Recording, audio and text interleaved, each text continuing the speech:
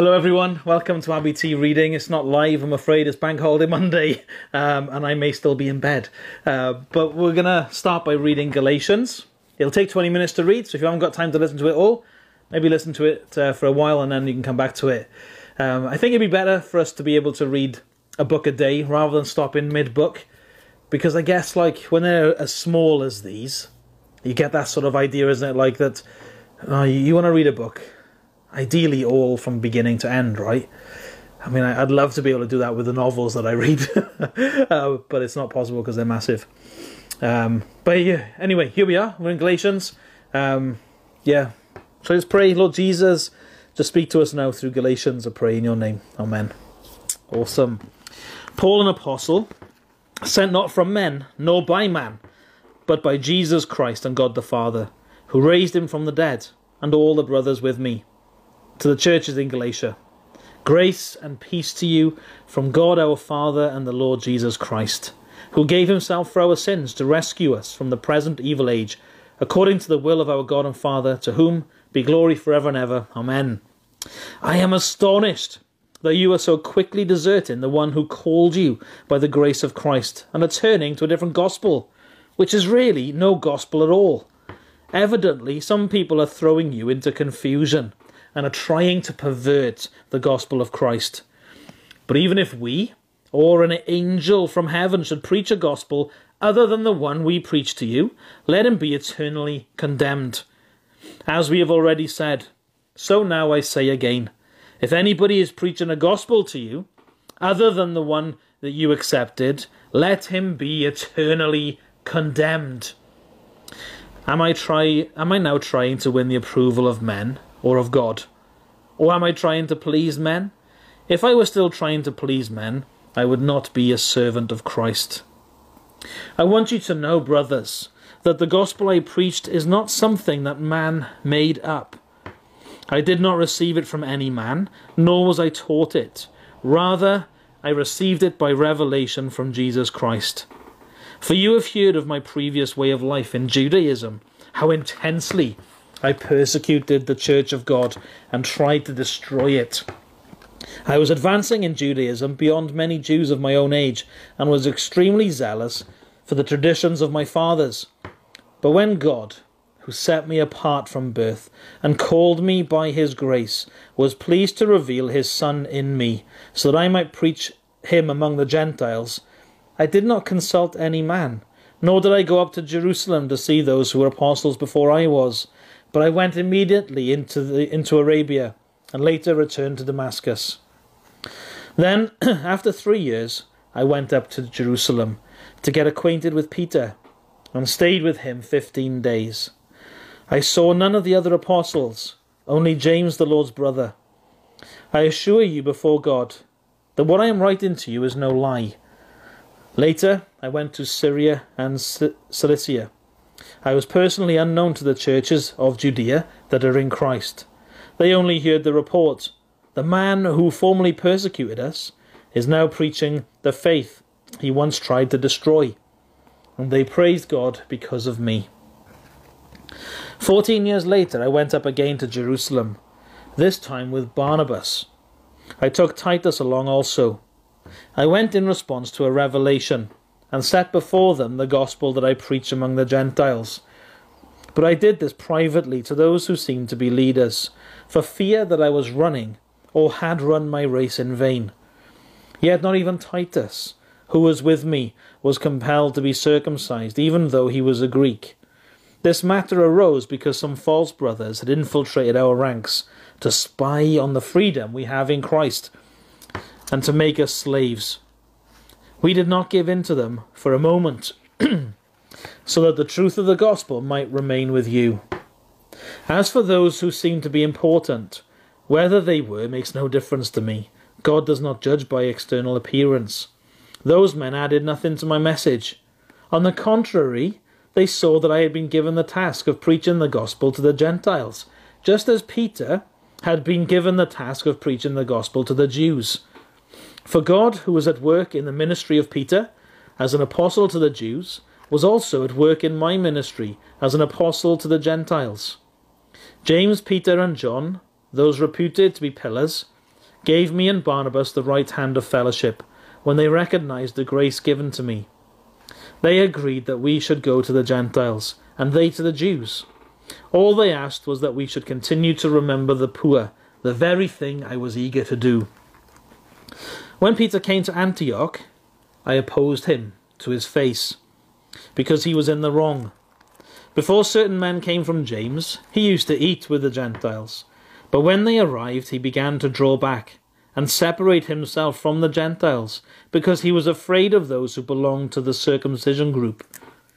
The other Jews joined him in his hypocrisy, so that by their hypocrisy even Barnabas was led astray.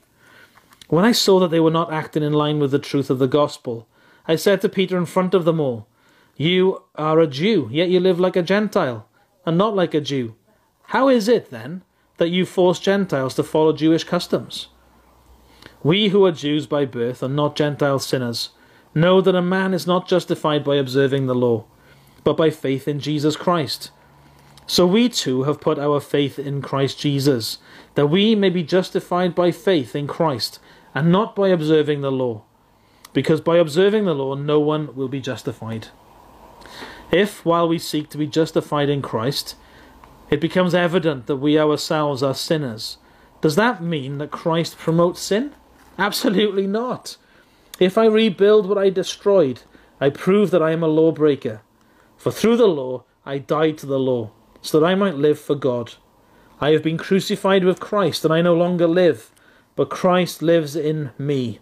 The life I live in the body I live by faith in the Son of God, who loved me and gave himself for me. I do not set aside the grace of God, for if righteousness could be gained through the law, Christ died for nothing." You foolish Galatians! Who has bewitched you? Before your very eyes, Jesus Christ was clearly portrayed as crucified. I would like to learn just one thing from you. Did you receive the Spirit by observing the law, or by believing what you heard? Are you so foolish? After beginning with the Spirit, are you now trying to attain your goal by human effort? Have you suffered so much for nothing, if it really was for nothing? Does God give you his Spirit and work miracles among you because you observe the law, or because you believe what you heard? Consider Abraham. He believed God, and it was credited to him as righteousness. Understand, then, that those who believe are children of Abraham. The Scripture foresaw that God would justify the Gentiles by faith, and announced the gospel in advance to Abraham. All nations will be blessed through you. So those who have faith are blessed along with Abraham, the man of faith. All who rely on observing the law are under a curse. For it is written, "Cursed is everyone who does not continue to do everything written in the book of the law." Clearly, no one is justified before God by the law, because the righteous will live by faith. The law is not based on faith. On the contrary, the man who does these things will live by them. Christ redeemed us from the curse of the law by becoming a curse for us. For it is written, "Cursed is everyone who is hung on a tree." He redeemed us in order that the blessing given to Abraham might come to the Gentiles through Christ Jesus, so that by faith we might receive the promise of the Spirit. Brothers, let me take an example from everyday life. Just as no one can set aside or add to a human covenant that has been duly established, so it is in this case. The promises were spoken to Abraham and to his seed.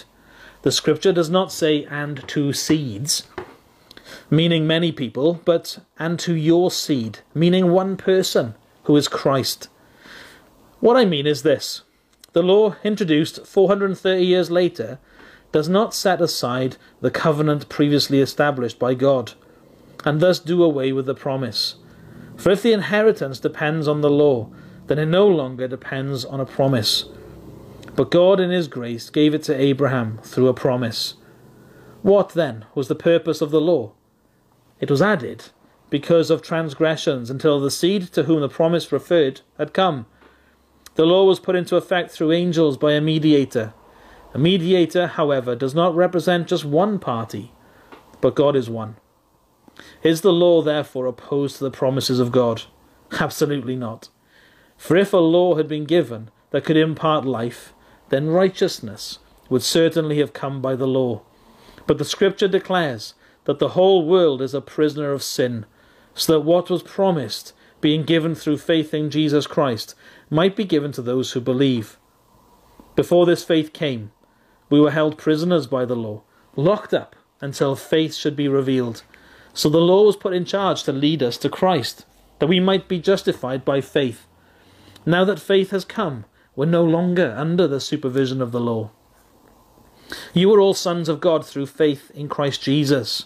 For all of you who were baptized into Christ have clothed yourselves with Christ. There is neither Jew nor Greek, slave nor free, male nor female, for you are all one in Christ Jesus.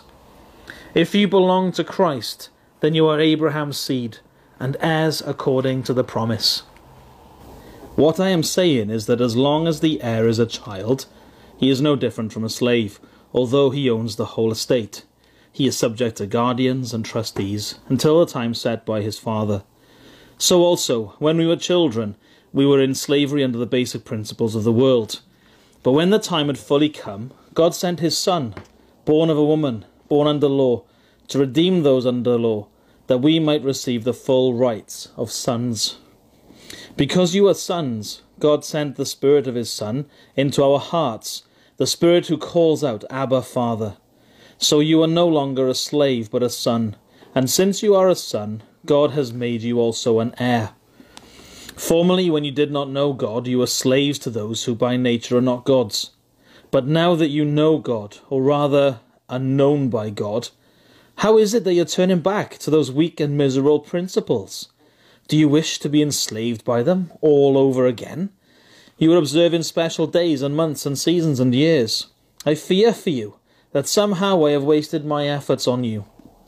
I plead with you, brothers, become like me, for I became like you. You have done me no wrong. As you know, it was because of an illness that I first preached the gospel to you. Even though my illness was a trial to you, you did not treat me with contempt or scorn. Instead, you welcomed me as if I were an angel of God, as if I were Christ Jesus himself.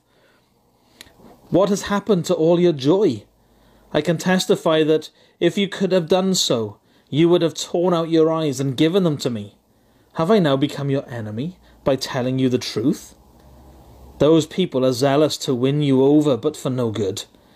What they want is to alienate you from us, so that you may be zealous for them. It is fine to be zealous, provided the purpose is good, and to be so always, and not just when I am with you. My dear children, for whom I am in the pains of childbirth until Christ is formed in you, how I wish I could be with you now and change my tone, because I'm perplexed by you. Tell me, you who want to be under the law, are you not aware of what the law says? For it is written that Abraham had 2 sons, one by the slave woman and the other by the free woman. His son by the slave woman was born in the ordinary way, but his son by the free woman was born as the result of a promise. These things may be taken figuratively, for the women represent 2 covenants. One covenant is from Mount Sinai and bears children who are to be slaves. This is Hagar.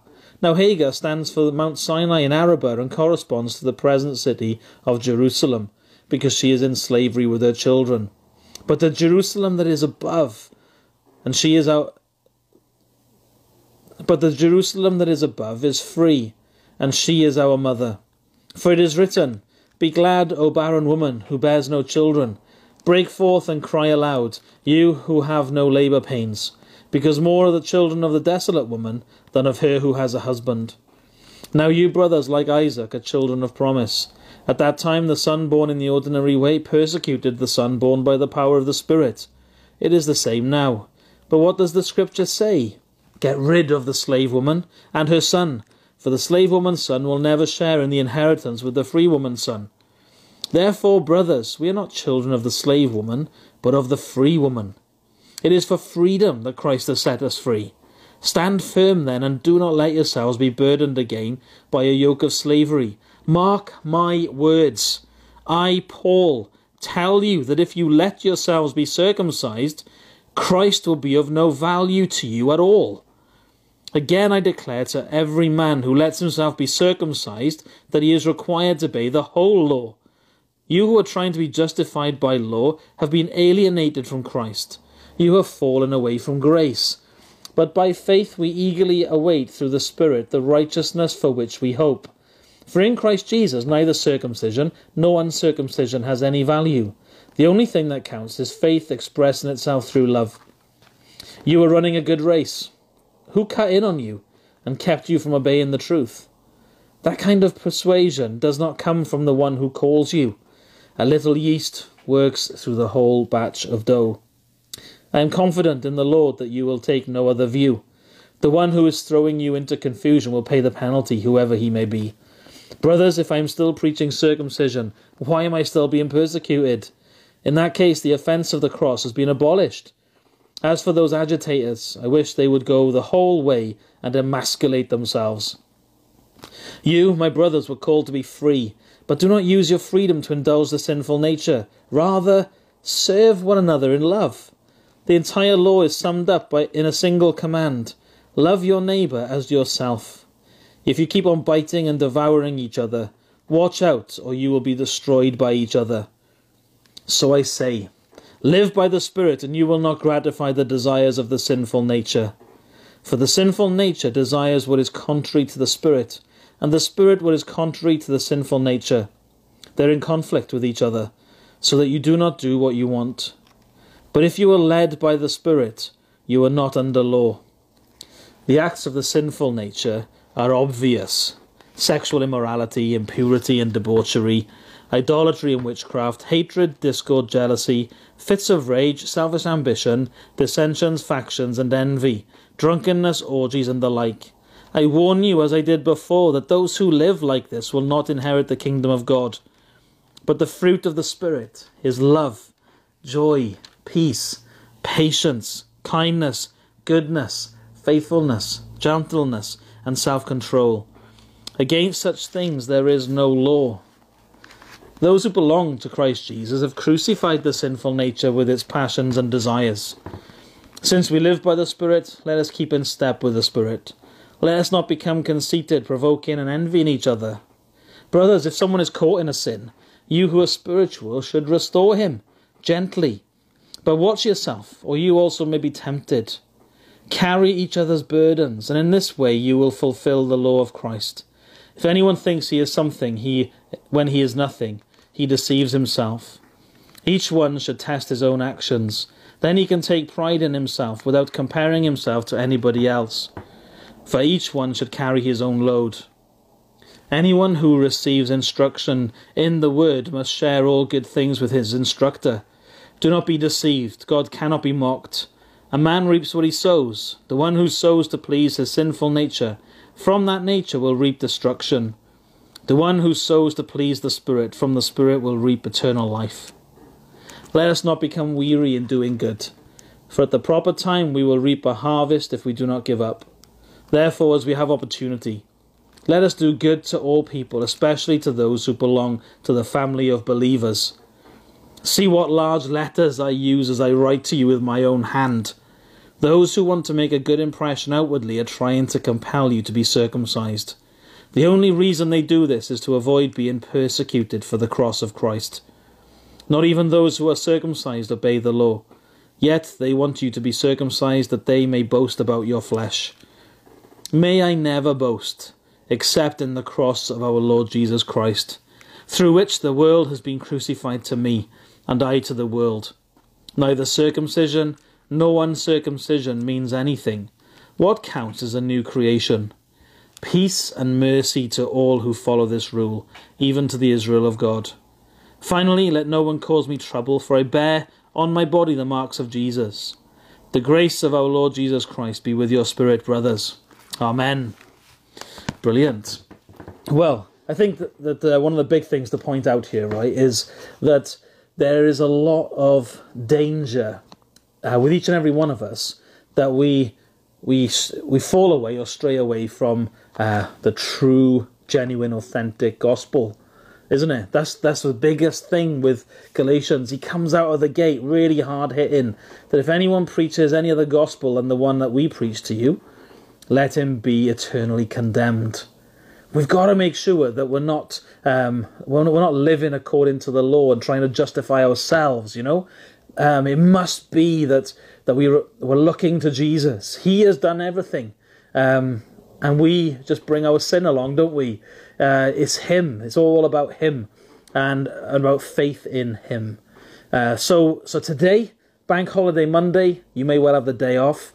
But remember the true gospel. It's about Jesus. The good news is that he has done everything. We simply just put our faith in him, isn't it? He has done everything. We just bring along our sin. That is the authentic, genuine gospel. Stick to it. Don't let anyone tell you differently. No matter how influential they are in your lives, you stop them. No, I'm not going that way. I'm not believing that sort of stuff. I'm sticking to what is shown me of the gospel in the Bible. The apostles, that's what he's talking about, isn't it? Other than any other gospel that we have preached, it's what we have here in his word. That is the true gospel. Now don't go away from it. Cool. Take care. Have a great day, and I'll see you tomorrow morning for live.